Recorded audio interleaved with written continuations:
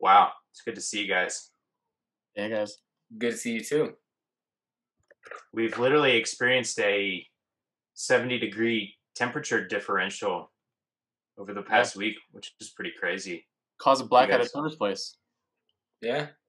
Yeah. It's basically like Oklahoma weather, but it was experienced by a lot more people. Yeah. Welcome to our world, Texas. Yeah. No, Texas. Yo, I feel bad for them. You know, last time we didn't talk about the fact that Kevin Stitt was in New Mexico at the beginning of the Oklahoma storms. So he pulled like a mini Ted Cruz, which I think what's funny about that is we talked about Ted Cruz and he got a lot of heat and he looked like a doofus, but it plays into the whole Oklahoma is just like a worse version of Texas stereotype because like Kevin Stitt went on vacation to New Mexico, not even Mexico, but he's in New Mexico. And it was at the beginning. So it was like before Ted Cruz. So it was like, just, you know, as an Oklahoman, that stuff kind of, it irks me. Makes me feel kind of sad. I don't know if we talked about this, but he just told the truth. Like, you know, he doesn't have water in Houston. He doesn't have electricity. So he went to Cancun. People buy that shit. Like, I understand. Instead, he was like, no, I didn't do it. It was for the kids or whatever. Yeah. He said his kids wanted it, which, to be fair, is a pretty good PR play because it's like, how can you say no to your kids? He can't say, yeah, I wanted a break, so I'm going to dip. He's got to say, my kid was crying on the floor and he was, I'm cold, Daddy. Daddy, I'm so cold. He could have sent the kids and stayed and, you know, did his job. But, you know, whatever. You should work in politics, Wayne. Have you ever thought about that? You're a vet. That gets you a lot of points. I mean, business acumen? I don't know. I don't know. I don't think I would do well. Why? You're not ruthless enough? That is a big part of it. And yeah, I don't think I'd be able to raise. Well, maybe, you know, there's people that raise money, you know, from other people. I'd probably have to do that. I don't think I'd be good at getting large corporations to give me money. Just based on things I would say, that wouldn't happen. You can find I never really thought about it. What? Yeah. You can find your small town Oklahoma and go run there. Purcell. Wayne for Purcell. Purcell. That's bigger. That's bigger. It's not a super small town. Wayne for Purcell. I like that idea. Yeah. You know what? I'm moving to Purcell. Let's do it. That's true. You do need to live there for... Right. Comptroller right now on this podcast. It's happening. Let's go. What? GoFundMe /Wayne for Purcell comptroller. What's a comptroller? I'm not sure. Always wondered. Are they like a money manager? Probably. I just know that they like comptrol. I don't even know what that means. I don't took off 3 letters and I still don't know what it means. Luckily, there is Google, so I could probably just Google it. And coming to you straight from Heat That Moves, Google's definition of comptroller. A comptroller is a management level position responsible for supervising the quality of accounting and financial reporting of an organization. Okay, so they're like a CFO, but they don't want to pay him that much. Yeah, I heard that comptrollers actually don't make very much at all. Like, why'd you pick that? It just was the first thing that popped into my head. Hold on, you're ripe to embezzle money. Wow, this is terrible if we're kicking off a campaign here. But if you're a comptroller, I feel like if you wanted to embezzle money, the ideal position is a comptroller based on Josh's Google description. Yeah. Well, I mean, with the big news that Wayne is running for Purcell comptroller, Wayne for Purcell comptroller, we would like to welcome you to Heat That Moves, the podcast where we talk about life and business and whatever else we want to talk about that doesn't fit into those categories.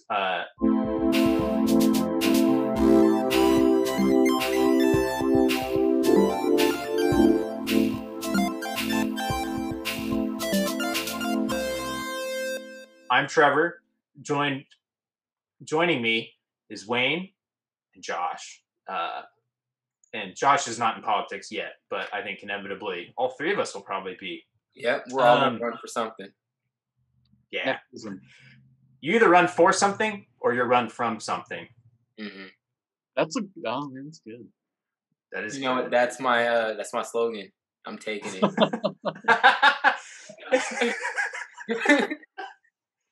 What will you say when you're inevitably asked, what does that mean, Wayne? It sounds good, but what does it mean? I'm going to memorize the Google definition. Yeah. I can memorize that. It'll only take me a day to memorize that. It's some speech. You just have to repeat it a bunch of times. Yeah. That's right. Less than a day, I'll be an expert on what Google says a comptroller is. Guaranteed. That's good. That's good. Mm-hmm. What kind of platform would you have for Purcell, Oklahoma, Wayne? What would be your first action items? My first action items would be, my first thing I would do is I would learn about Purcell, Oklahoma, and figure out what problems they have, financially speaking, mm-hmm. and then I would come up with plans to fix them. Wow. Yes. So it's like you call that the 3-step process. Yes. So yeah, you just have to identify the problem, make a plan, execute the plan. Yeah. And then that's 3 steps. That's so easy. And it's a circle. It's not even linear. That's a circle. It's a circle because like it's iterative. You're always trying to improve. Yeah. Wow. Like, do you think, I don't know anyone from Purcell, but I almost worry that using the word iterative is going to make you sound like a city boy. So maybe we need to hire a PR person. I don't know. What do you think, Wayne? Probably. What's a country word for iterative?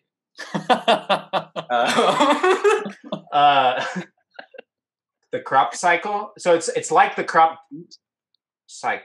I don't know enough about farming to even. Circle of life. Yeah, everybody's seen the circle of progress. No, you don't. I don't want to say progress. I don't know. No, that's an Obama word. That's danger zone. Obama word. Don't say progress. Okay. Too close to progressive. Improvement. Circle of improvement. That's what I'll run on. My circle of improvement. And what I like about this circle is that it has 3 discrete points. So it's almost like a triangle inscribed in a circle. So the circle is repeating it because it's the circle of improvement, but you have identify, plan, execute. Yep. Boom. It's starting to kind of look like it's good. And you can throw that up at the end of your stump speech. I feel like people think I was a devil worshiper or something if I did that. That's true. What's the Legend of Zelda, the Tri thing? The Triforce. Triforce. It's Triforce? Yeah. But so. I think it is the Triforce for a fact. I think that, I would, again, I don't want to stereotype against people in my home state, but I don't think that they've played Legend of Zelda. So I bet even if you wanted to call it Wayne's Triforce of Progress, you could probably get away with that too. I'm going to say I know a lot of people that live in Oklahoma, grew up in Oklahoma, that played a lot of Zelda. Okay. I'm sorry. I take that back. I'll edit that out. That might even help. Like, because think about it like this. Oh. So the people that know the reference are going to be like, that guy's cool. And then the people that don't understand the reference are going to say, that sounds cool. Yeah, that's what he's talking about. So, yeah. Because, chances are, if you don't know about Legend of Zelda, you're probably still going to be attracted to the word force. Yeah. I mean, force, that's what you want in a comptroller. When I think of a comptroller, and I think of all the best comptrollers that I've known personally, forcefulness is it's critical. Yeah. Because budgets don't balance themselves. They require some force. Yeah. Dude, you guys got me excited about this. That's good, dude. I'm going to look up the rules probably tomorrow. Next episode on Heat That Moves, we're making posters. We'll do a poster tutorial. Wayne knows about design stuff. So Wayne, you can teach us how to make a poster for political campaigns. All right, let's do it. Yeah. I like it. Well, speaking of Wayne and things that he knows about, Wayne knows about memes. He knows about how they affect the stock market. He knows about what the best meme of the week is, too. Was that a good intro, Wayne? Yes, it is. Meme of the So week. I'm gonna go ahead and throw this bad boy up. It just felt like It's the good. right one for the moment. Wow. You Yeah. guys see it, right? Yeah. Yeah. looks So good. basically, of course, when they ask what the weather's like, um, basically it's what the weather's been like in Oklahoma City, or Oklahoma and Texas, and around the. I don't even know where all it's been bad, but most of the country. One day it's freezing, the next day it's not, and it was like 70, 73 today in Beautiful. Oklahoma. It was nice. I ran around Lake Hefner today, Good for you. but Wow. not all the way around. That's crazy. But I ran a good 2.5 miles. That's proud pretty of good. And it was like 30 in the morning. If I'm not mistaken. Yeah, Yeah, it was pretty cold. yeah. It was I pretty waited cold. for a bit, but it was good to get back out there. Agreed. You know, when people say that Oklahoma doesn't have diversity, I don't think they pay attention to the weather. That's true. We have some of the most diverse weather in the world. Yeah. In fact, did you guys? How many days ago was it? Probably about 4 days ago. I felt an earthquake. Did anyone else feel that? Ooh. It was like 3 or 4 days ago. There was an earthquake, and it woke me up. Just throwing that out there. There was definitely an earthquake a few days ago. Did you immediately identify it as an earthquake? Yes. Or were you kind of like, what was that? Yeah, I've known about earthquakes longer than most Okies. Oh yeah, you spent some time in California. Ooh. And visited California when I was a kid. Like the first earthquake I ever was a part of, I want to say I was 13, maybe. So I know an earthquake when I feel one. That's cool. You were a teen. Josh, you know a lot about earthquakes because you helped cause them by your work with the oil and gas industry. Is that right? Right. Like that was a joke Yeah. when it was wrecking, but it probably was. Let me ask you guys this: what is an earthquake? An earthquake is when two pieces of rock shear against each other and cause movement. Ooh. Um, I was at not conference, a talk, not the other day, a while back, but it was like a year ago or so.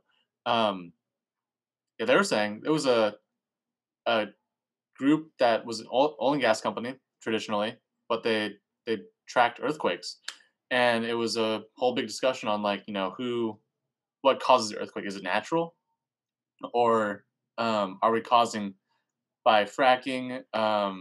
And basically, with fracking, they pump water into rock. So when you pump water into rock, increases pressure, and the cracks slip essentially. And Okay. the company was basically like, "Yeah, we're causing earthquakes," which is kind of surprising because most companies monitoring that stuff would say like, "Oh no, it's natural, whatever." Yeah. So I was like, Wow. even I didn't know. But I was kind of surprised to see coming straight from them, the people who measure it. Like, yeah, we find clusters where a lot of the drilling is. That's interesting. Yeah. I guess the obvious questions are they earthquakes that are damaging in some way? Like, is there an uncaptured externality? Like, is it damaging people's houses in a way that, the price of shale gas or whatever is not capturing? Yeah. Are they bad enough to actually damage anything? That's fair. Yeah. There are two arguments. One is basically, so like, I don't know if in high school you study earthquakes and like how you have the Richter scale, which is not 10 anymore. I forget what it is, but I think it's like when you go from magnitude 4 to magnitude 5, it's not like a linear increase. It's like exponential. Yeah. Okay. And they were wondering, like, these artificial earthquakes, do they follow the scale? Because if they do, then we're causing a bunch of like 2s or something like that, which are barely, you won't feel a 2 probably. But if we have enough 2s, maybe there's going to be a 5 down the way, and you might feel a 4, you might feel a 5. Hmm. And anything above that can cause some damage. And not traditionally, initially they're like, oh yeah, people were saying like, we might be helping, like, we're relieving the stress in the rock, causing these like small earthquakes around, so it's probably helping mitigate these huge shifts in rock. But then this same company, so I'm putting a lot of my trust into these guys because they do it for a living. They monitor these cracks, these little pops, and they're like, no, it follows the Richter scale. Like, you should experience, like, for every 5 you experience this many 4s, this many 3s, or whatever. Which I also was surprising. Yeah, so they were. Hold on. When you say it follows a Richter scale, like, are you meaning that if you start feeling 2s, then it's likely that you're going to start feeling 4s soon? And then, is that what you mean by that, or No, it's more of like there's a bunch of like there's like 1s happening all the time. You just can't feel them. Yeah. And then for X many number of 2s, or for X many number of 1s, you should have this many 2s, you should have this many 3s, this many 4s. But if you cause a bunch of 2s, historically you should see a 3, 4, 5. Okay. So you're creating more. So you just see more of all. Okay. Rather than just 2s. That's what I thought you meant, but I wanted to make sure. Yeah. That's crazy. I didn't know that. Yeah, I didn't know that either. I'm supposed to study this stuff. So there's a distribution, which is just kind of like a single-tailed distribution, and it's like if you increase the number of 2s, that other tail is going to go up maybe also. That's the idea. Yeah. That's cool. I mean, it's not cool. That's actually not cool at all, but it's fascinating. It's kind of interesting. Yeah. Well, I was never very skilled in the natural sciences, so what you assume I learned in high school about earthquakes, I don't remember anything. Yeah, I think in 7th grade, we had a module of whatever generic 7th grade science topics you cover that was on that, and I don't know. Metamorphic rock, igneous rock, that's as much as I got. I was just like, man, so I did a master's in geophysics, and one of the questions my professor asked me during my defense was like, hey, do you trust this reading?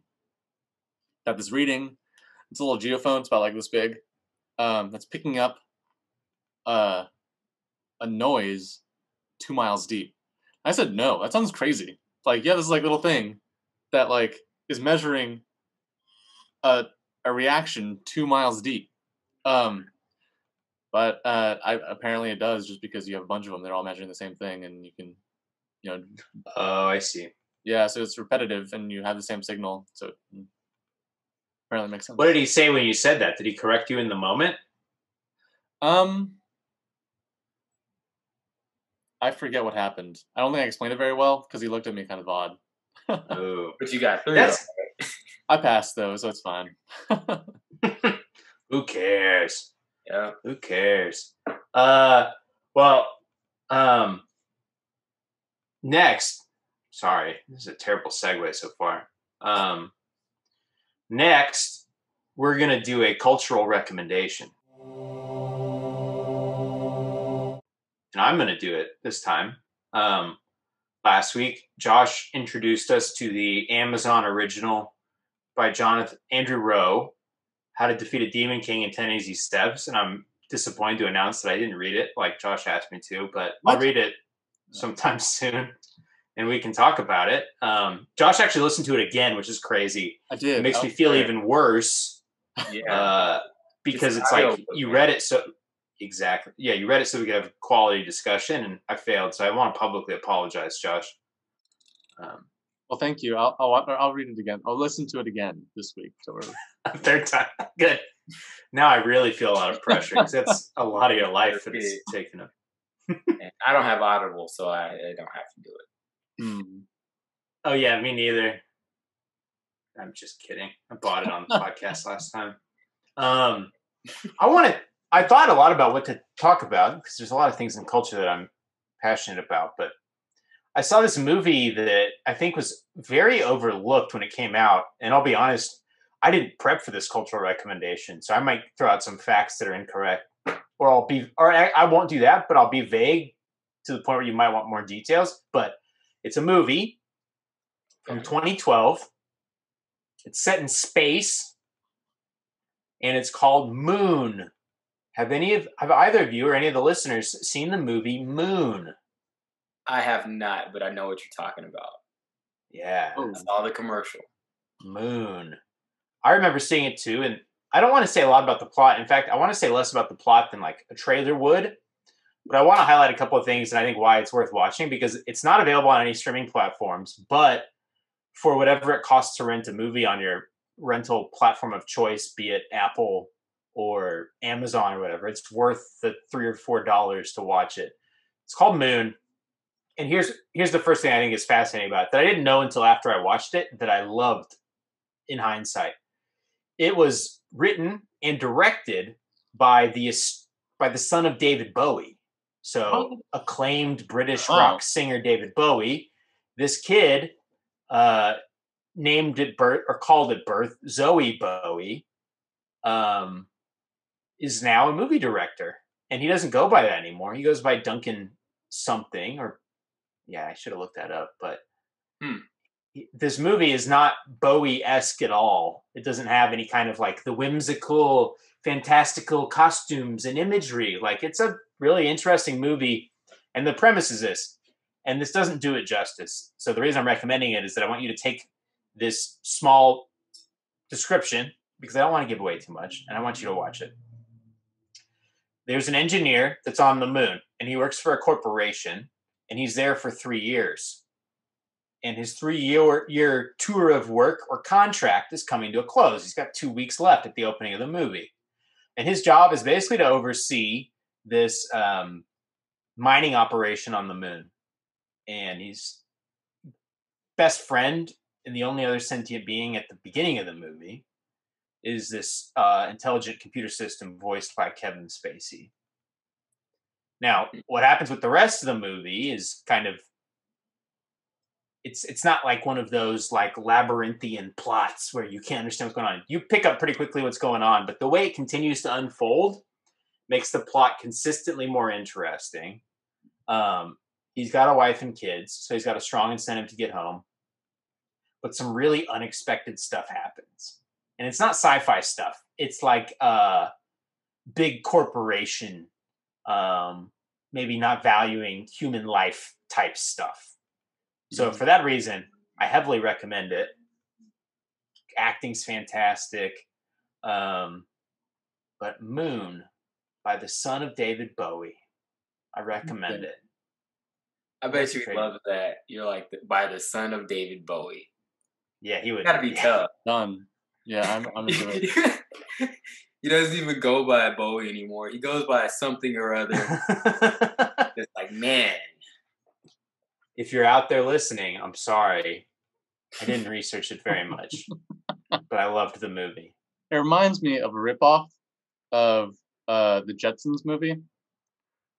Where have you seen it? I've seen the Jetsons movie. Okay, what happens in the Who's seen the Jetsons movie? It's on like Netflix or something. We were like wondering what to watch. We're like, we've watched everything since we're all quarantined. The Jetsons movies is up. I watched the Jetsons when I was little. It'd be interesting to see. It's rated G. I rarely see any movies rated G anymore. Wow. But it's about George Jetson and his boss. Did you guys watch the Jetsons when you were little? Yeah, like the short guy with the black short guy. He's a little like angry all the time. He's like, I keep sending this vice president to this comet to mine space stuff.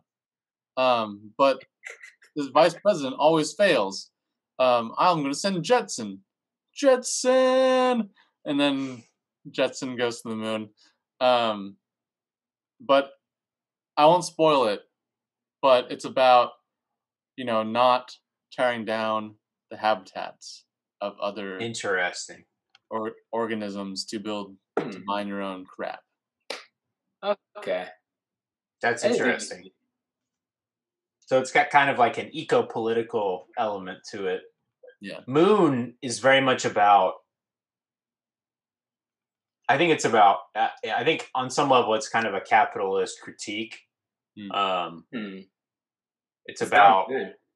It's about the calls into question the play of the tension between like a large futuristic corporation and the value of an individual human life. And not only that, it's like very endearing. The acting's good, the plot's great. There's some crazy stuff that happens. Yeah, Josh, I feel like you made this cultural recommendation better by bringing up the Jetsons movie. I don't want to commit to watching it. Don't. It's kind of boring, actually. Actually, I have a question. It's just something I'm starting to think about. So the Jetsons, right? Where do they live? Like, are they on Earth? Like, are they just like really high in the atmosphere on Earth, or are they somewhere else? I don't think I've ever really thought about that. But where are they? I don't know. Yeah, it's weird. Huh. Where's the ground? I don't think I've ever seen the ground. Yeah, I don't think so I have either. In the Jetsons. Huh. Yeah, they kind of live up. It's like in Star Wars, that Cloud City Cloud that City. I can't remember the name of. Lando City. Lando City. What's that called? Start with the C? It might be called Cloud City or something. Is it called Cloud City?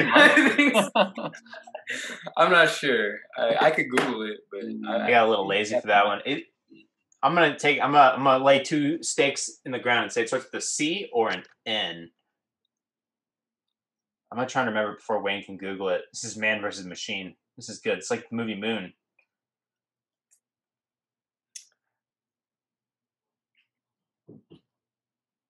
Okay. This is good Cloud content. City. Okay, it's saying Cloud City. Wow. Cloud City. It starts with a C. So you had it, man. You just needed some confidence. That's all. Yeah. Your confidence, she would have been good. But You're right. to your point about corporations colonizing the moon, like, you think it's outlandish, but two of my people I have a lot of respect for in terms of what they can get done, Jeff Bezos and Elon Musk, both are obsessed with going to not the moon, but past the moon. And I'm like, right. Out of all your things that you make and you've talked about, I'm like, oh yeah, I think you're a really smart dude, whatever, except for this one piece of both your thoughts that are consistent between the two of you. So maybe I should start thinking about going past the Earth and something else. Wow. Does the idea of a moon, or in the case of Musk and Bezos, a Mars mission, knowing that it would be kind of brutal, but still, on the cutting edge of human experience, does it have any appeal to you? Would you go to the moon, go to Mars on like a 10-year or a 5-year contract or something? You're not coming back from Mars. Yeah. You're just not. Like, people will at some point, but the first people that go, they're not coming back. Yeah. Would you go, Wayne? Would you do it? I wouldn't go. No. There's too much stuff here that I would miss. Why would I go? Unless it was a situation where me going was going to just completely change the circumstances of my entire family for generations or something like that, then I'd probably be like, okay. That begs the question of what's the price? So how long does it take to get to Mars? 3 years? Like a little over 3 years? Probably. I don't know. Josh is on it again. Josh is Google master. So it might be something like 3 years. It might be a little over 3 years. Wayne, what's the number that would get you there? So that. So okay. So let me lay out a little bit more of the scenario. You have a wife. You have 3 kids. 3 kids. And you're going to go to Mars, and it takes how long, Josh? With 7 to 9 months. 7 to 9 months? Yeah, it's fast. Oh, I don't know why I thought it was 3 years. Well, the question when I Googled it depends on when you. First thing, yeah. all The first that. thing that came up Yeah. was, does it take 4 years to get to Mars? So that's something going around. Yeah. In that vein. Well, they say it's I know 17 months. I know you have to like wait for the rotation of the Earth to be right so that you can use its orbit to launch you off. Okay, so Wayne, let's say 5-year contract. Like you already said, there's a good chance you wouldn't come back just because it's risky. What's the dollar figure for this contract? Like you said, to really set your wife and your kids up, knowing that, let's say there's a 50% chance you won't come back. What's the dollar amount? And Josh, be thinking of your dollar amount. I would probably look at baseball players. Like, what's the average all-star baseball players?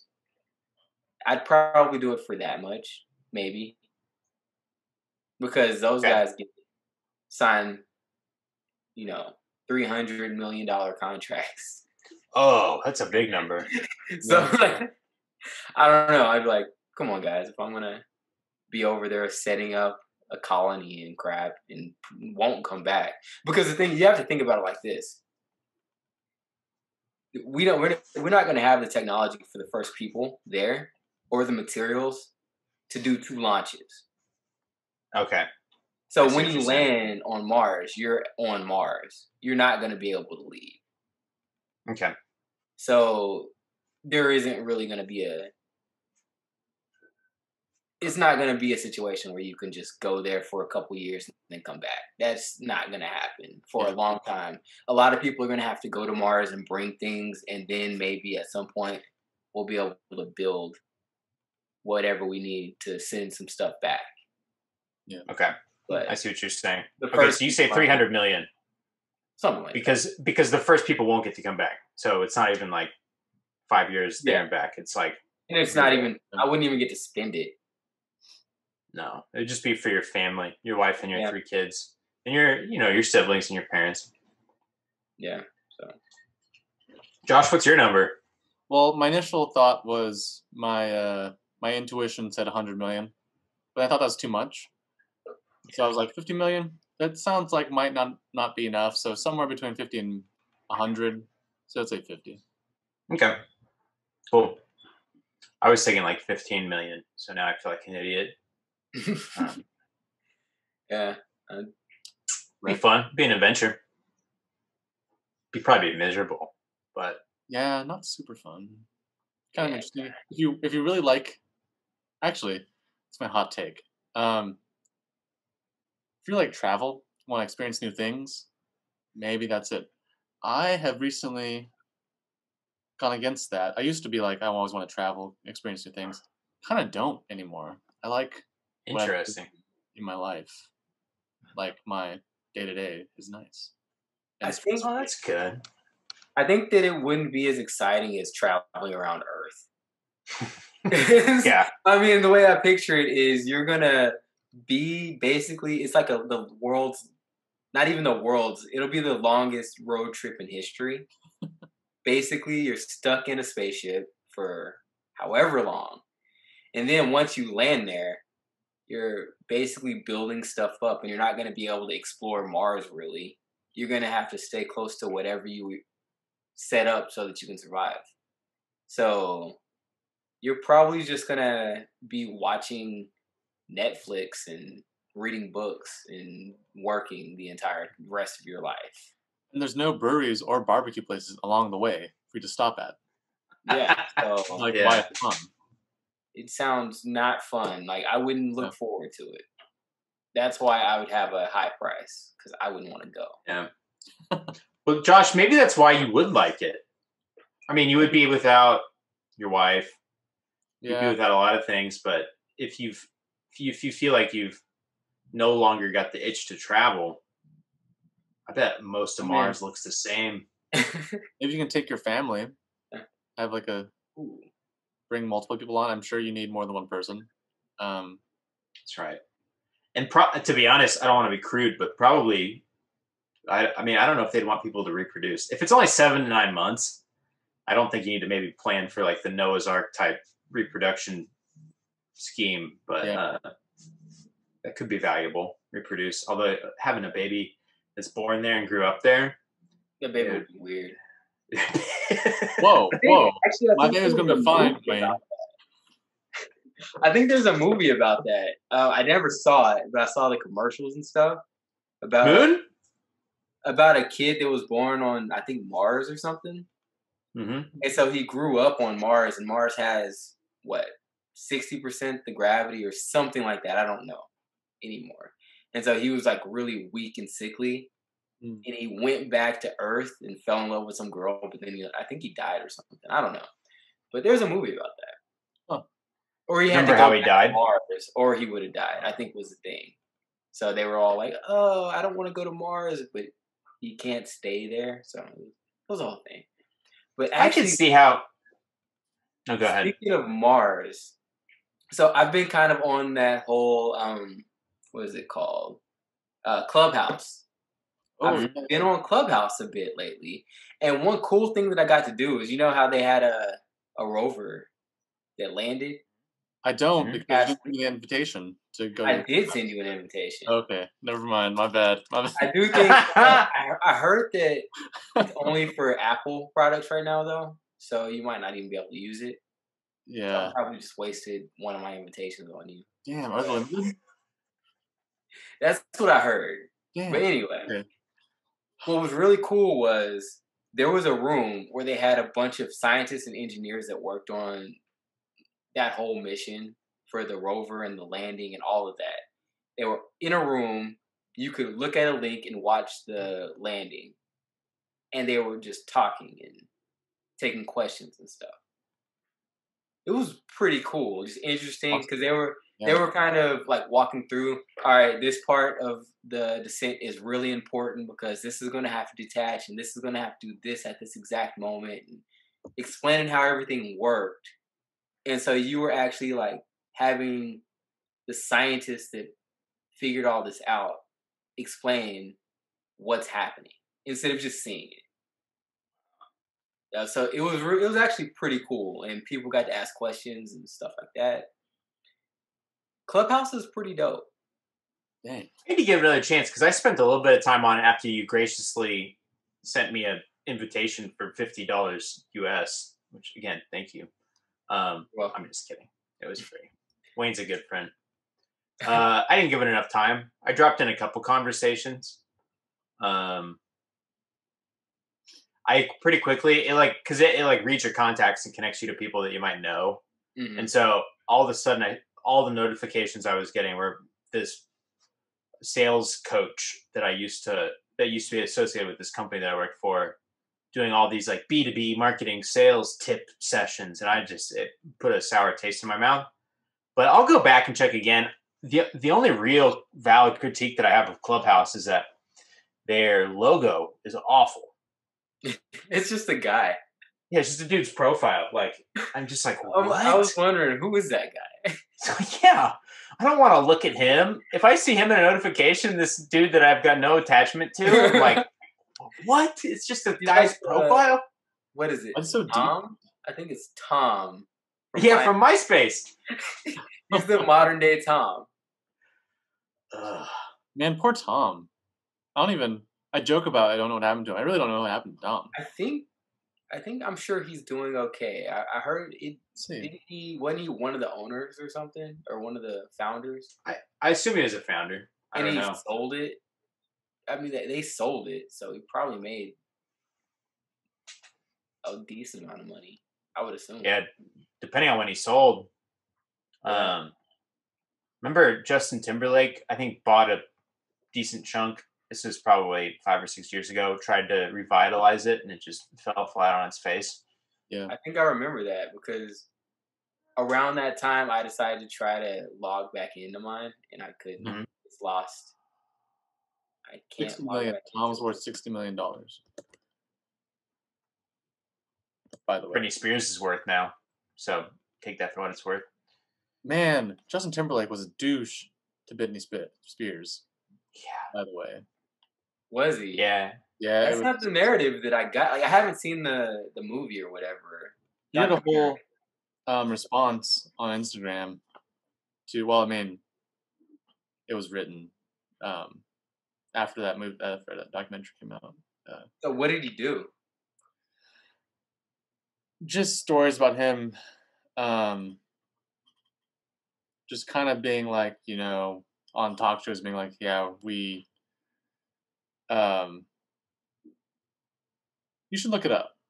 I didn't look into because he did make a big deal out of the fact that she cheated on him or something. Is the way that I remember it playing out. That was a big piece of it. Did she? I don't think it's confirmed. Yeah. But he's now. I think he's kind of had a turn of opinion because I think he was beloved for a while. But like Josh's talking about, and what you're talking about too is, yeah, he basically I think his music video for Cry Me a River showed Britney Spears cheating on him. Yeah. He talked on a radio show about how they slept together while Britney Spears was claiming to be a virgin, and so I think that kind of general behavior. And then I think if you take that and you pair it with the whole Janet Jackson Super Bowl incident, which we've talked about here on the podcast before, where he essentially is the same type of behavior again, to where Janet Jackson ended up looking like the perpetrator of some kind of cultural crime. Yeah, that was. But he's married to Jessica Alba, so it's like. No, it's Jessica Biel. Jessica Biel. Oh, that's right. Good save. Oh, okay. I don't remember that. Yeah. She was on that show. Did you all ever watch the show Seventh Heaven, where Jessica Biel got her start? I liked that show.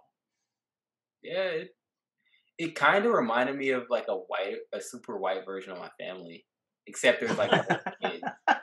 Yeah, that's right. They had the same. They had the same like ages, except I'd have been the blind kid, and they were like the Simon. same sexes too. Like it was the same order, and they were the same. But if Simon was the youngest, yeah. And the mom reminded me of a white version of my mom, like hardcore. She really did. But wow, yeah, that's the cultural recommendation we should have done, is to watch the show Seventh Heaven. Seventh Heaven. Seventh Heaven. Seventh Heaven. Heaven. Yeah. I don't remember the words. I immediately thought of Seventh Heaven, walking down the street. Seventh Heaven. That's not it. Something like to me. Hey, so, Trevor, I'll have to invite you to some interesting clubhouse like rooms or whatever. I was listening to some people talk about crypto and blockchain. They explained like crypto way better than I've ever had it explained to me before, to where a lot more of it makes sense. But so it's love that, having people that know what they're talking about explain things to you, and just have discussions that are interesting. Yeah, I'll give it another chance. You're right. Yeah, I would recommend searching for what you want to listen to or what you're interested in hearing about. Find rooms about that stuff, and then go into those rooms, and hopefully they're good. Cool. Yeah, I'll do that, and then I'll report back, because I'm not 100% sold on the concept yet, but I think I haven't given it a fair shake. I listened to like parts of 2 conversations. Then the logo just kind of made me angry. Yeah, I was sold by the NASA stuff. Yeah. I thought that was pretty cool. Yeah. Like, that was actually really cool. Yeah. Well, we speak about NASA. They went to Mars. On Mars, there is no water. And in fact, for the main course tonight, we're doing a potluck.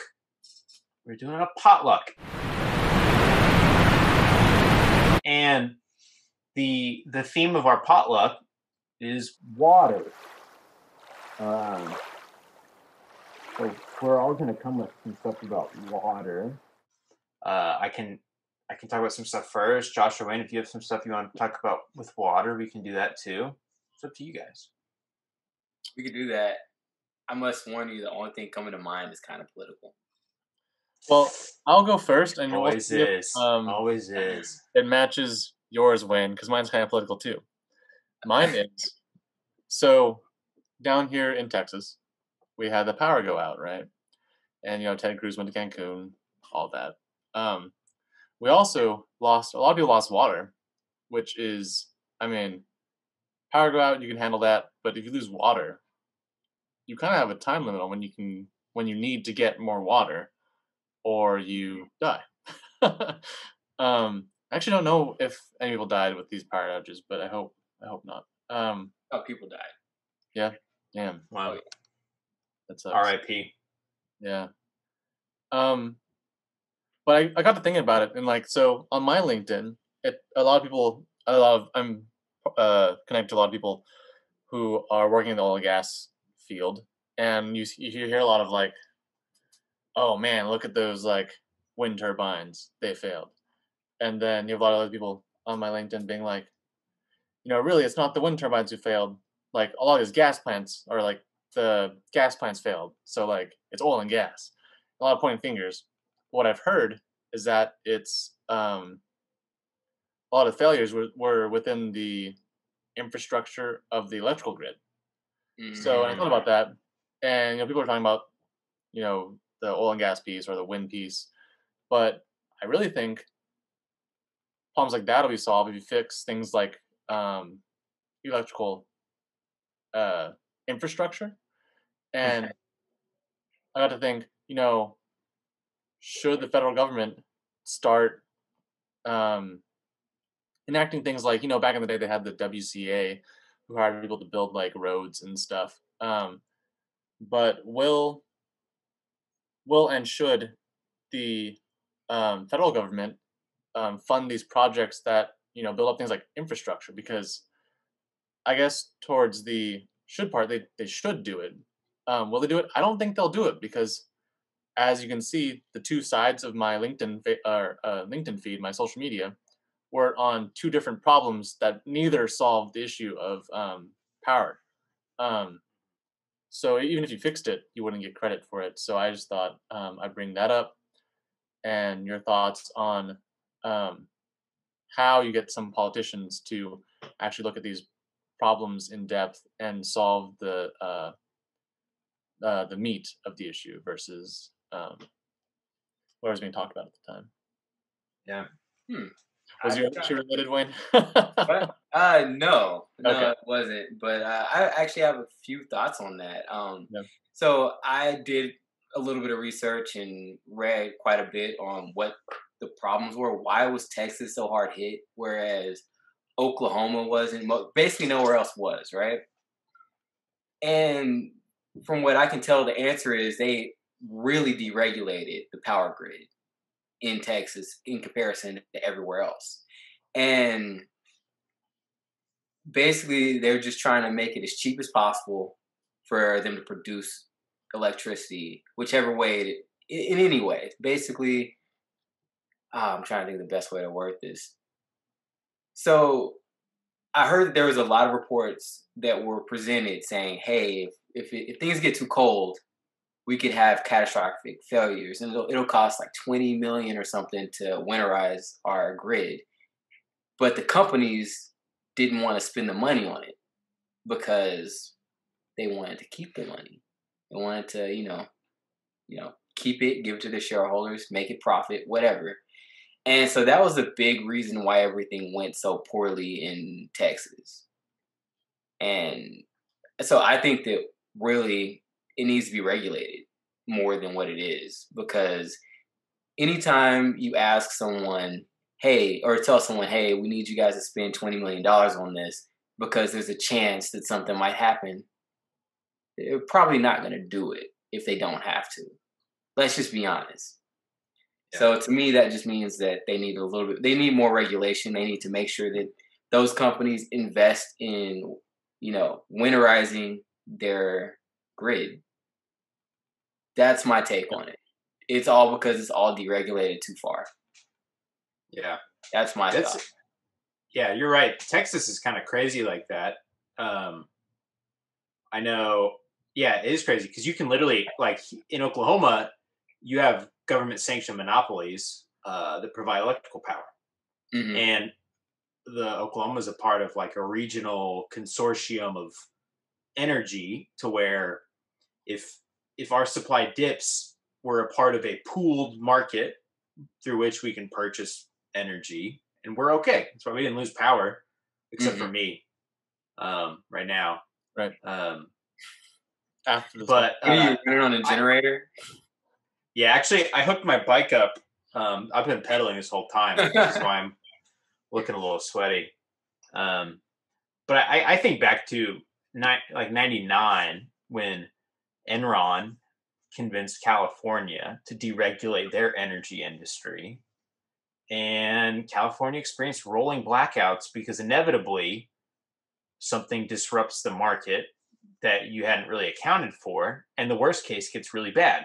The worst case is beyond even just higher prices during a crisis. The worst part is there is not supply sufficient to meet demand at any price. So it's kind of like, I think we're all proponents of free markets, but I think there's certain things that the government has a place in regulating. And so I'm really curious to see if this changes at all kind of the political thought in Texas. So I don't know. We'll see. Yeah. So Not fun. Not fun. All Wayne, right. what do you bring into potluck? What do you think? It's actually funny. I recently listened to a podcast where Aaron Brockovich was interviewed. Whoa. The real one. Not the not real one. Not Julia Roberts. Like Julia Roberts. But the real one. I And did not know she was talking. What? I didn't know she was a real person. Oh yeah, that was basically a true story. Wow. Yeah, so it was interesting because she was talking about they talked about Flint, Michigan, and how crazy it is that we haven't fixed that whole issue, which just blows my mind. I mean, we have the Democrats supposed to care about that stuff, and they haven't. They're just hoping that we all forget about it. Honestly, is the way I feel about it. When they should be trying to fix the problem, because it wasn't their fault that the governor decided to reroute them to, what was it, like a lake or something that is known to be really, really dirty.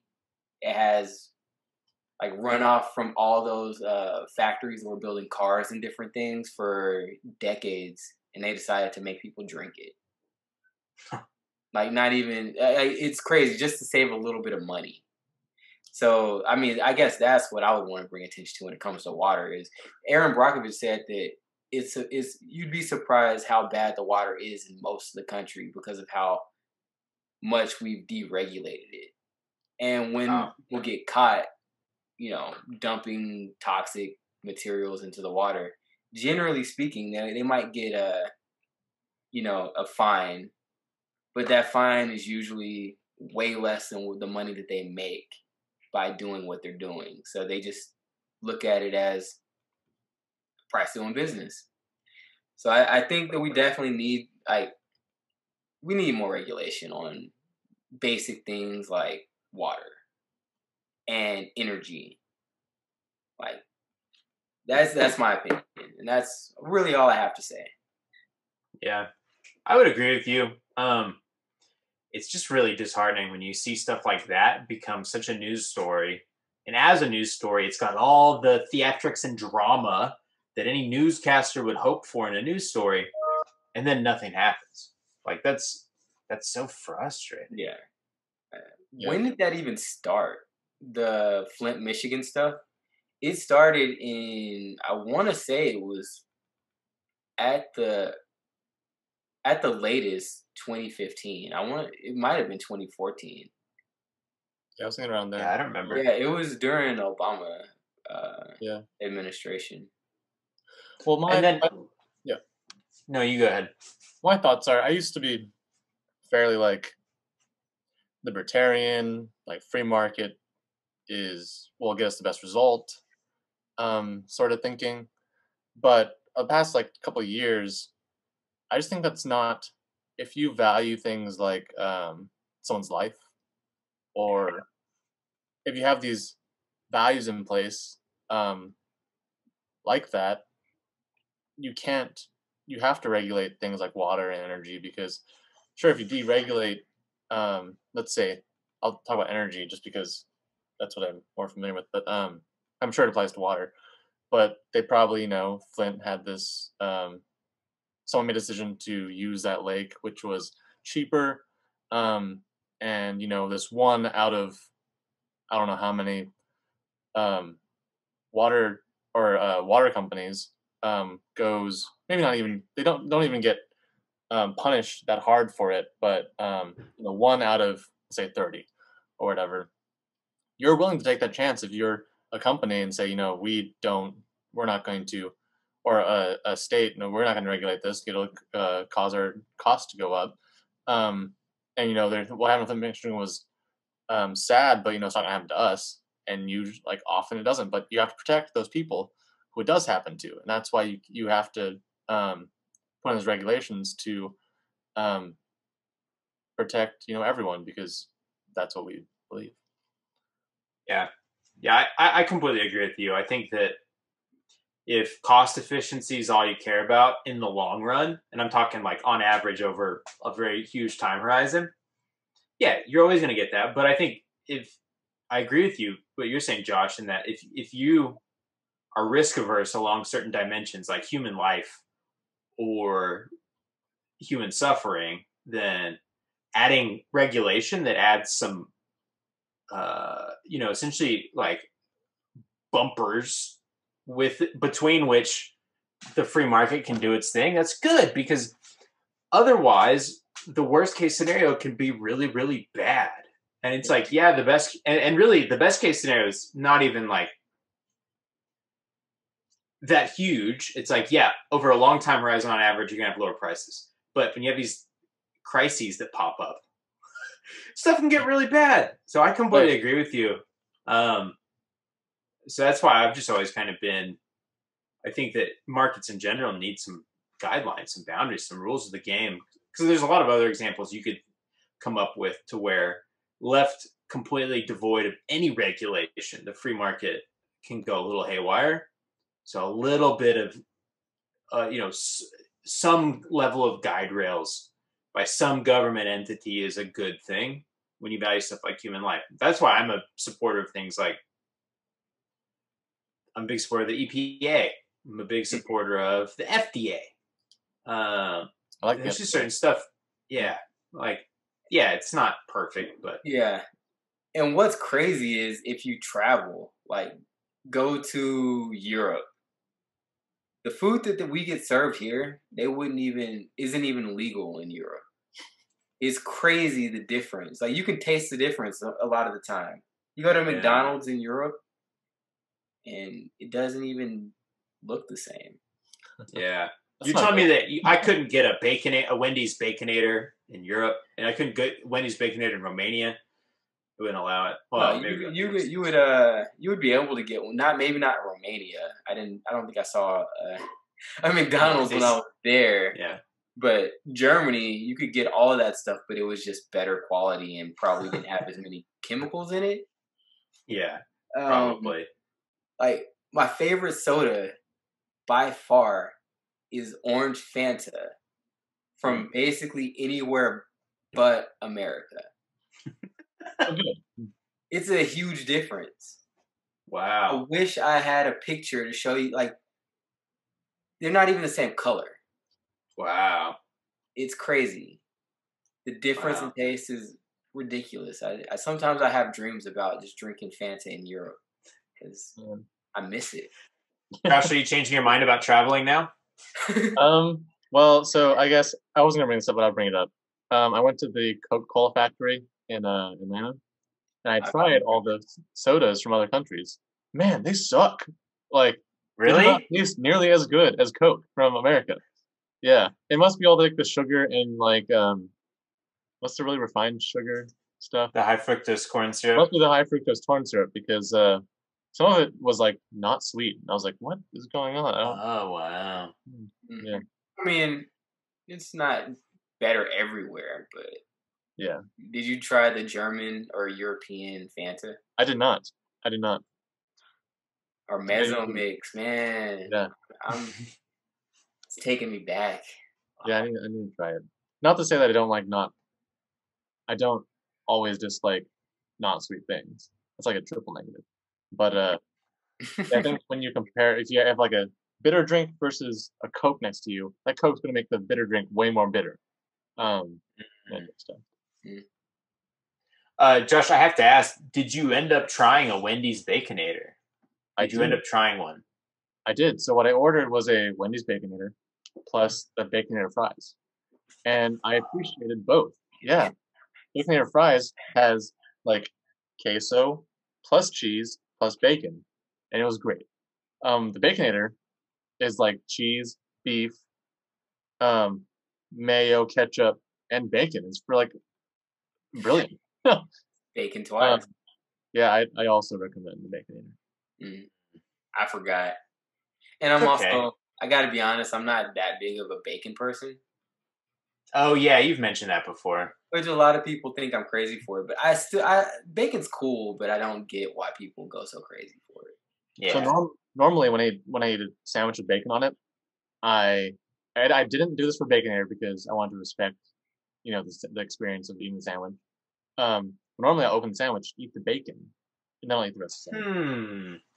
I'll eat it separately. Wow.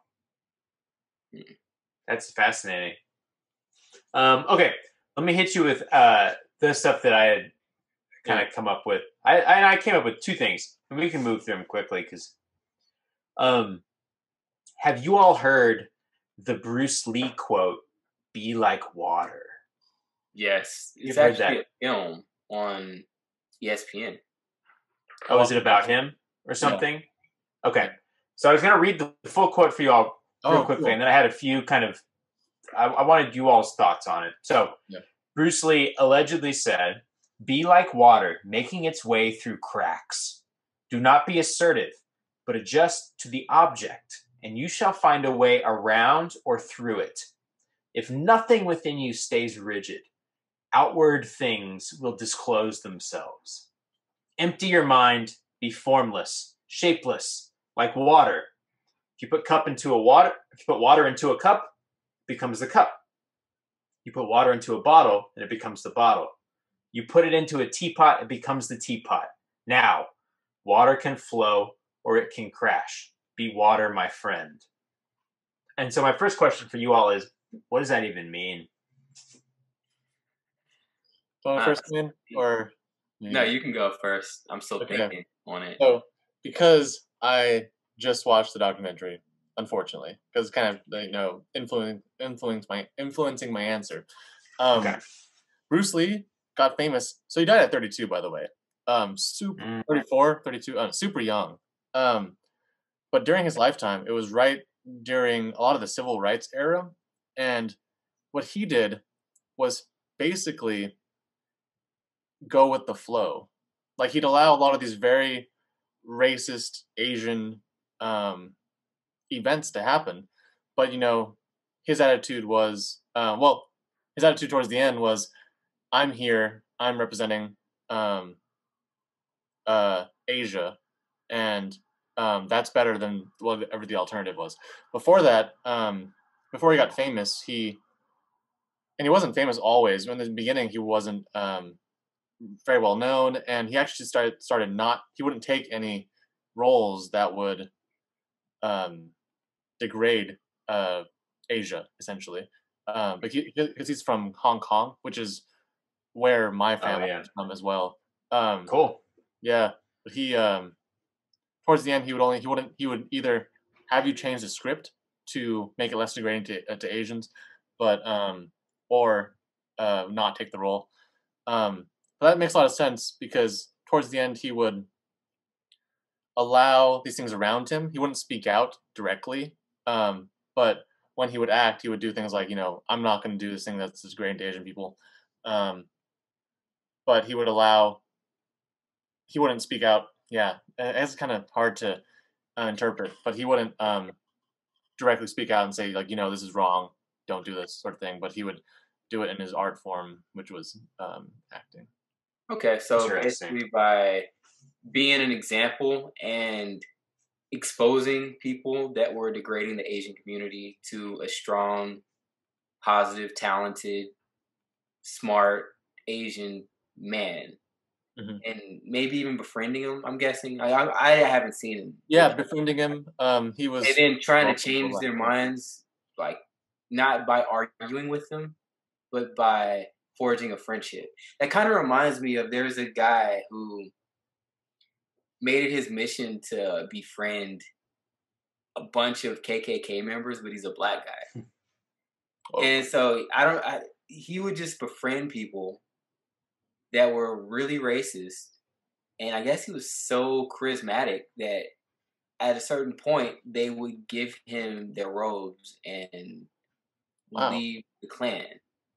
And he has like a closet full of clan robes. But it wasn't by preaching to them. It wasn't by telling them they were wrong. It was by being their friend and just convincing them through his action and through who he was that they were wrong without even arguing. So maybe that's kind of that seems like it's kind of the same Yeah. thing. Yeah, Wow. I can see that.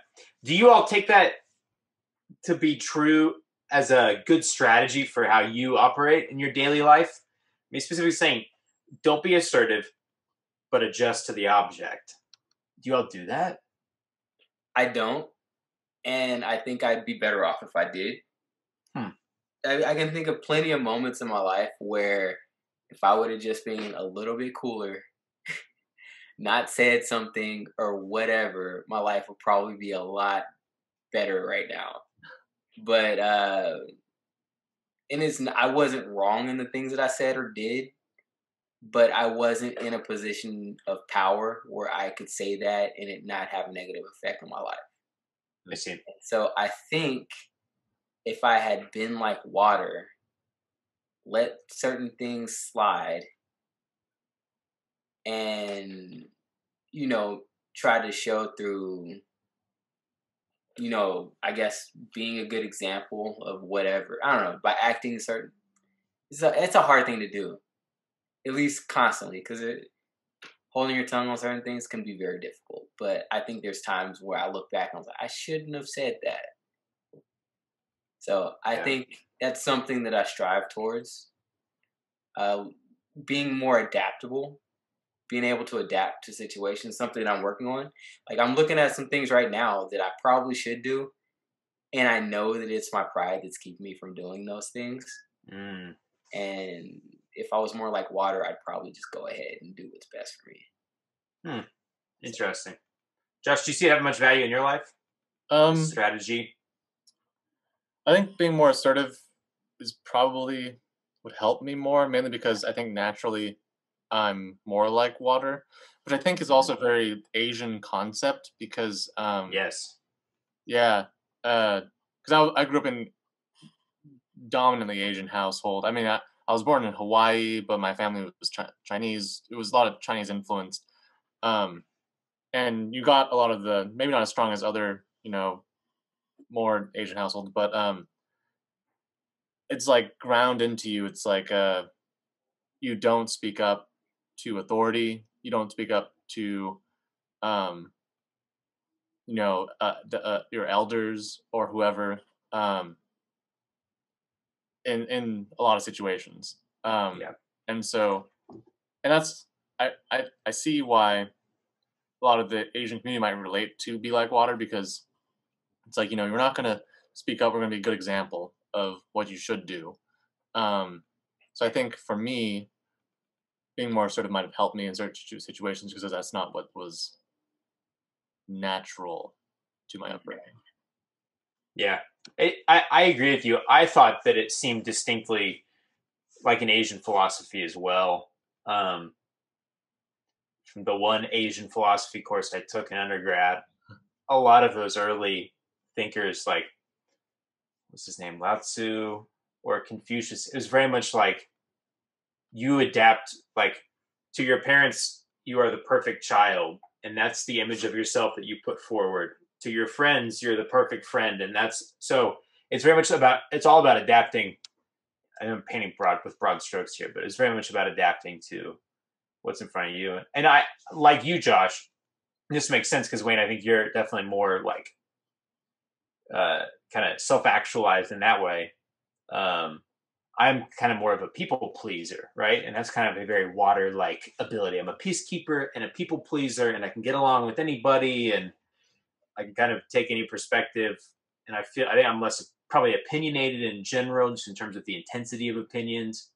So I think it's a good strategy in some instances, but I think it's probably one of those moderation type things. Now, the last thing I'll say about this, and I think we'll skip over my second topic. I want to contrast it to kind of like prevailing American thought, and in particular, American business strategy thought. So I want to compare it to this, a couple of ideas from this book called Good to Great by Jim Collins that I read, which is different because he's very much, in his kind of framework that he builds for how to be successful in business, it's about disciplined thought. The way you think has to be disciplined. So intellectual, unchanging, analytical rigor. The people executing it have to be disciplined and unmoving and assertive and not like water. They have to be like the iceberg that sunk the Titanic. And then disciplined action. And then another component that he highlights is what he calls the hedgehog concept, where a hedgehog has one move. It folds up into a ball and it's got spikes, and that's its move for any situation. And it doesn't adapt to the situation, try out new strategies, offensive or defensive. It's got one defensive strategy, and that's all it does. And he says that a company has to focus on, first of all, what it can be the best at realistically, and it has to stick to that. That has to line up with what actually drives economic performance, and then it also be what it's deeply passionate about. And it can't stray from those things. So I'm kind of curious about your all's thoughts on. So we talked about in the micro concept on how Wayne, who's maybe more like he knows himself, he knows his opinions, and he's gonna stick to his guns. He feels like he needs to be more like water. I feel like I need to be less like water. Maybe Josh should say the same thing. But how do you all think about that's on a micro level? How do you all think about it on a macro level? Like it seems kind of chaotic, maybe. Doesn't seem like a good business strategy necessarily. Does it even seem like a good political strategy, or I don't know? Does it like water? Yeah, I think so because based on the quote, he said something along the lines of finding your way through or finding your way through it. Like you'll find openings. Yeah, I think, especially in a world full of people that are not like water. I think being like water in a smart way, like don't necessarily sell yourself out, is a powerful thing because you'll find ways to get somewhere that another person that is trying to use brute force won't. Because I know I personally, and this is because I'm not very water-like, if someone wants something and they come at me for it the wrong way, there's a chance that depending on how they do go about it, I might not even do it if it's a good deal for me. Just out of the principle of the thing. You know what I mean? So if someone was more like water and they spoke to me and tried to figure out the best way to get me to agree or to get where they want to go, I might not put up as much resistance as someone that's going to just try to brute force, this is what we're going to do, and we're going to do it because I say so or whatever. Like, that doesn't work as well when everyone's like that. You need people that are going to, adjust, adapt. I think that quote kind of made me think people that are like water are probably more observant, less worried about. Like someone who's not is going to be all about them. They're going to be thinking about what they want, the straight line, how to get there. And they're going to be willing to step on people, do whatever they need to do to get there, right? But someone who is more like water is going to look at their environment, look at the people involved in this scenario, and probably be able to find the cracks that they can go through and meet less resistance. That's what I take from it. Yeah. Yeah, I think that's a good point. So I'm almost hearing in that, like, if you're like water, or it's advantageous to be like water when you're around a bunch of rocks. Yes. But a bunch of water coming up against a bunch of other water, the metaphor kind of falls apart. But I think context matters. There's a lot more rocks than water, especially in our society. Yeah. So. Yeah. But I have to wonder too. I think so. Maybe it's just something that is only true for people, individual people, in specific contexts. Because I think when I think about, okay, how does this translate into business strategy? Well, okay, if you think about a company who is going to chase a lot of trends that are legitimate trends, but might just be fads that aren't very well aligned with what they're good at, what they're passionate about, what drives performance in their firm. We've seen companies like that kind of struggle and fall apart. So it seems like it's not one of these like universal truths, but in specific contexts, it has meaning. Josh, what do you think? I think companies probably have to be more assertive. But if you're in a company, the farther you are away from being in line with what the farther away you are have to being in line with what the company represents and says, then the more like water probably benefits you. I was thinking about if you're at a startup, you want to do one thing to start. Like you do this thing, you tell everyone you do this thing, and hopefully someone gives you more funding to do that thing. And if you're like CEO of like a Fortune 100 company, you tell people one thing, that's what you're going to do. And if you are like chasing a bunch of things, you probably aren't going to do as well. Yeah. I was thinking also in the Fortune 100 company, if you're starting at the bottom and you're trying to, climb whatever ladder you're climbing, to get to the position to be representative of the company, you probably being like water is probably a lot more advantageous because you're kind of going from place to place. You want to be not friendly, but respected by the people you work with. So yeah, I guess I'd say as long the more your role is in line with what the company does, you probably have to be more assertive. But if you're not, then probably water is better. There's one thing I kind of want to push back on or challenge just a little bit. Yeah. So when I think of water, or when I think of Bruce Lee being like water, I don't think of that as chasing fads or anything like that. I think that someone who's more like a rock and someone who's like water, if they both have a goal, they each have a goal, right? The rock, for me, the rock is going to try straight line, do what they need to do to get there by almost like bullying or pushing people in ways that they might not want to go, which can work depending on how powerful you are. But especially when you're a like startup or small company, I think being like water would be more powerful. Because if you're in a small company that doesn't have a lot of money or a lot of power, you're going to have, even though you have that goal, you're trying to get from point A to point B, the rock's going to try to go straight there. Water is going to try to go there, and then there's the obstacles. They're going to adapt their strategy. They're still trying to get to the same place, but they're going to go around things and find different ways to further their cause. So I don't think that it's really about going in different directions or anything like that. You still have the same single goal. You're just more adaptive in how you get there.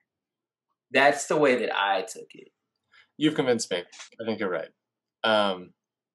Because you're gonna you as a company, you probably have a problem trying to solve, and you're gonna pivot depending on what you think solves that problem. So your answer may not be the same once you get to the end.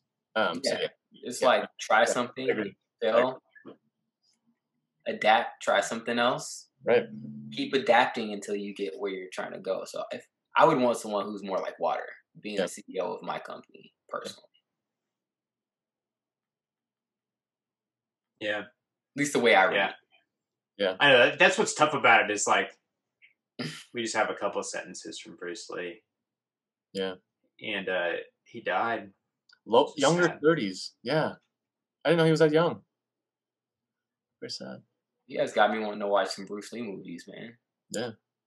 How did he die? Uh, Do you remember? I So, remember how his son died, but I don't remember how he died. so I'll tell you how he died, and I'll tell you my grandma's take. He took a painkiller and had a bad reaction to it. Is how he died. My grandma says he was teaching too many people the secret kung fu arts and was poisoned. Wow. Ooh. That's a good. That would make more sense. I don't feel Yeah. like. What kind of painkiller was he taking that he would have a bad reaction and die? It required a prescription, or it wasn't like off the. You can't go into a store and buy it. It was like you had to have something prescribed to you. Seems like in that line of work you'd be prone to physical injury, so you're gonna probably run into a painkiller eventually. Well, I don't know what the quote means, but I think it's interesting. Overall, I like water, and I think our potluck was pretty delicious. Yeah. Delicious. So this brings us to our final segment of the night, which is yay or nay. And I've got nothing. Josh, do you want to toss out a yay or nay for the group? Highest grossing movie in Japan is Demon Slayer. Anime. Yay or nay? Wayne, you go first. Anime. I'm gonna say What do you yay. think? You're yay on anime?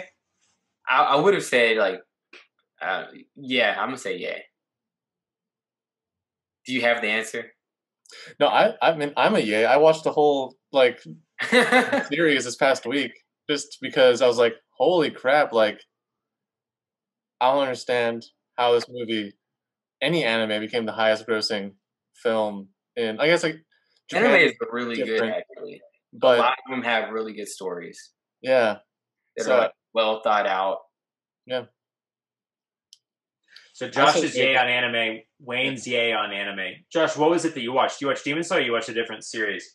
No, I watched Demon Slayer, the series. I actually haven't watched a movie yet, but I'm planning to. Do you have an answer, right? Oh, No, there wasn't a question. Demon Slayer was the highest grossing movie in Japan. Yeah. It beat out Howl's Moving Castle, I think. Wow, which is good. Oh, yeah.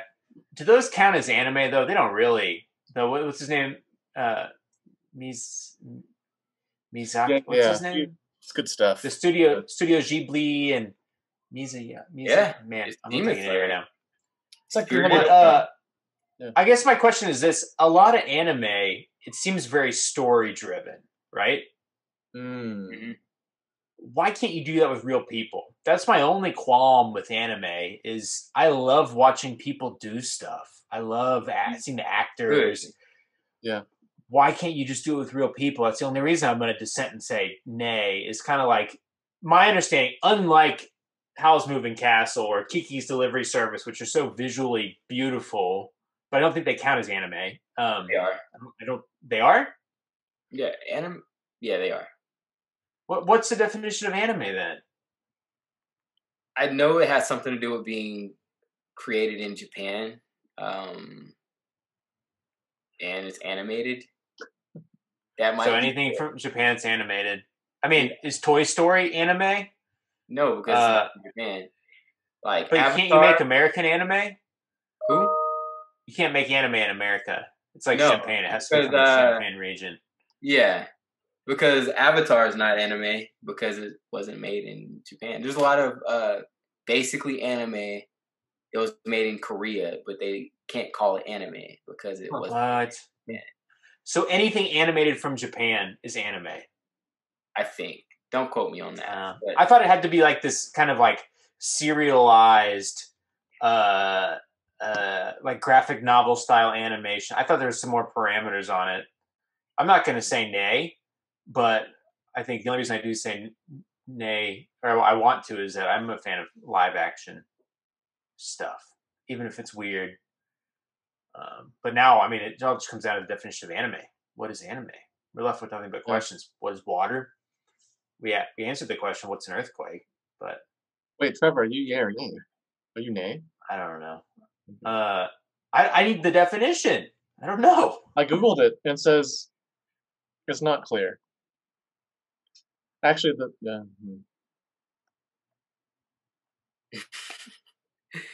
Because I think of manga, which surely can't just be graphic novels from Japan. I mean, is that the definition of manga? Graphic novels from Japan? See, those are so broad. I'll go yay, just to be. No, I have to go nay. We can't all agree. it says a style from Japan, which I guess you know it when you see it, sort of thing. That's what I feel like. I feel like there's stylistic components to it. Oh no. Okay. Like, is a Western? I don't know. But my biggest, we should talk about this at some point. The point at which Game of Thrones started being bad, to what Trevor said, was when they started focusing on story versus characters. Yeah. And because the whole beginning was like this Good point. character-driven, very in-depth. You knew who these people were. Truthfully, I thought parts weren't that visually entertaining. It was nice because the costumes were all very well developed, but not a lot of action. But once it started towards like the last season, they had to push the story. Anyway, that argument was made to me, and I think I buy it. That's a good point. Real quick, just something funny I saw yesterday on YouTube. Have you guys ever seen Pitch Meeting? Pitch Meeting? Guy, yeah, it's this guy, and he does pitches about different movies and TV shows and stuff like that. He did one for the last season of Game of Thrones. Hilarious. What's he on? Is he a TikTok? He's a YouTube guy? Yeah, he's on YouTube. I think Screen Rant. Check him out. He's pretty funny because he does like the producer and he does the writer. But he points out all the dumb stuff that are in movies during the pitch. That sounds amazing. I gotta find it for later. Definitely check it out. Guy is hilarious. I've watched probably a solid 20 of his videos in the last week. Oh, They're all like maybe 5 minutes. That's awesome. That's good. So everybody watch Pitch Meeting. Yeah. Wayne, you want to say goodbye to all of our audience? Goodbye, everyone. Till next time. Like and subscribe. Like and subscribe. My bad. Stay safe. Stay warm or cool. Whichever. Who knows what tomorrow will bring. Well said. Yeah. Bye, guys. Bye. Bye.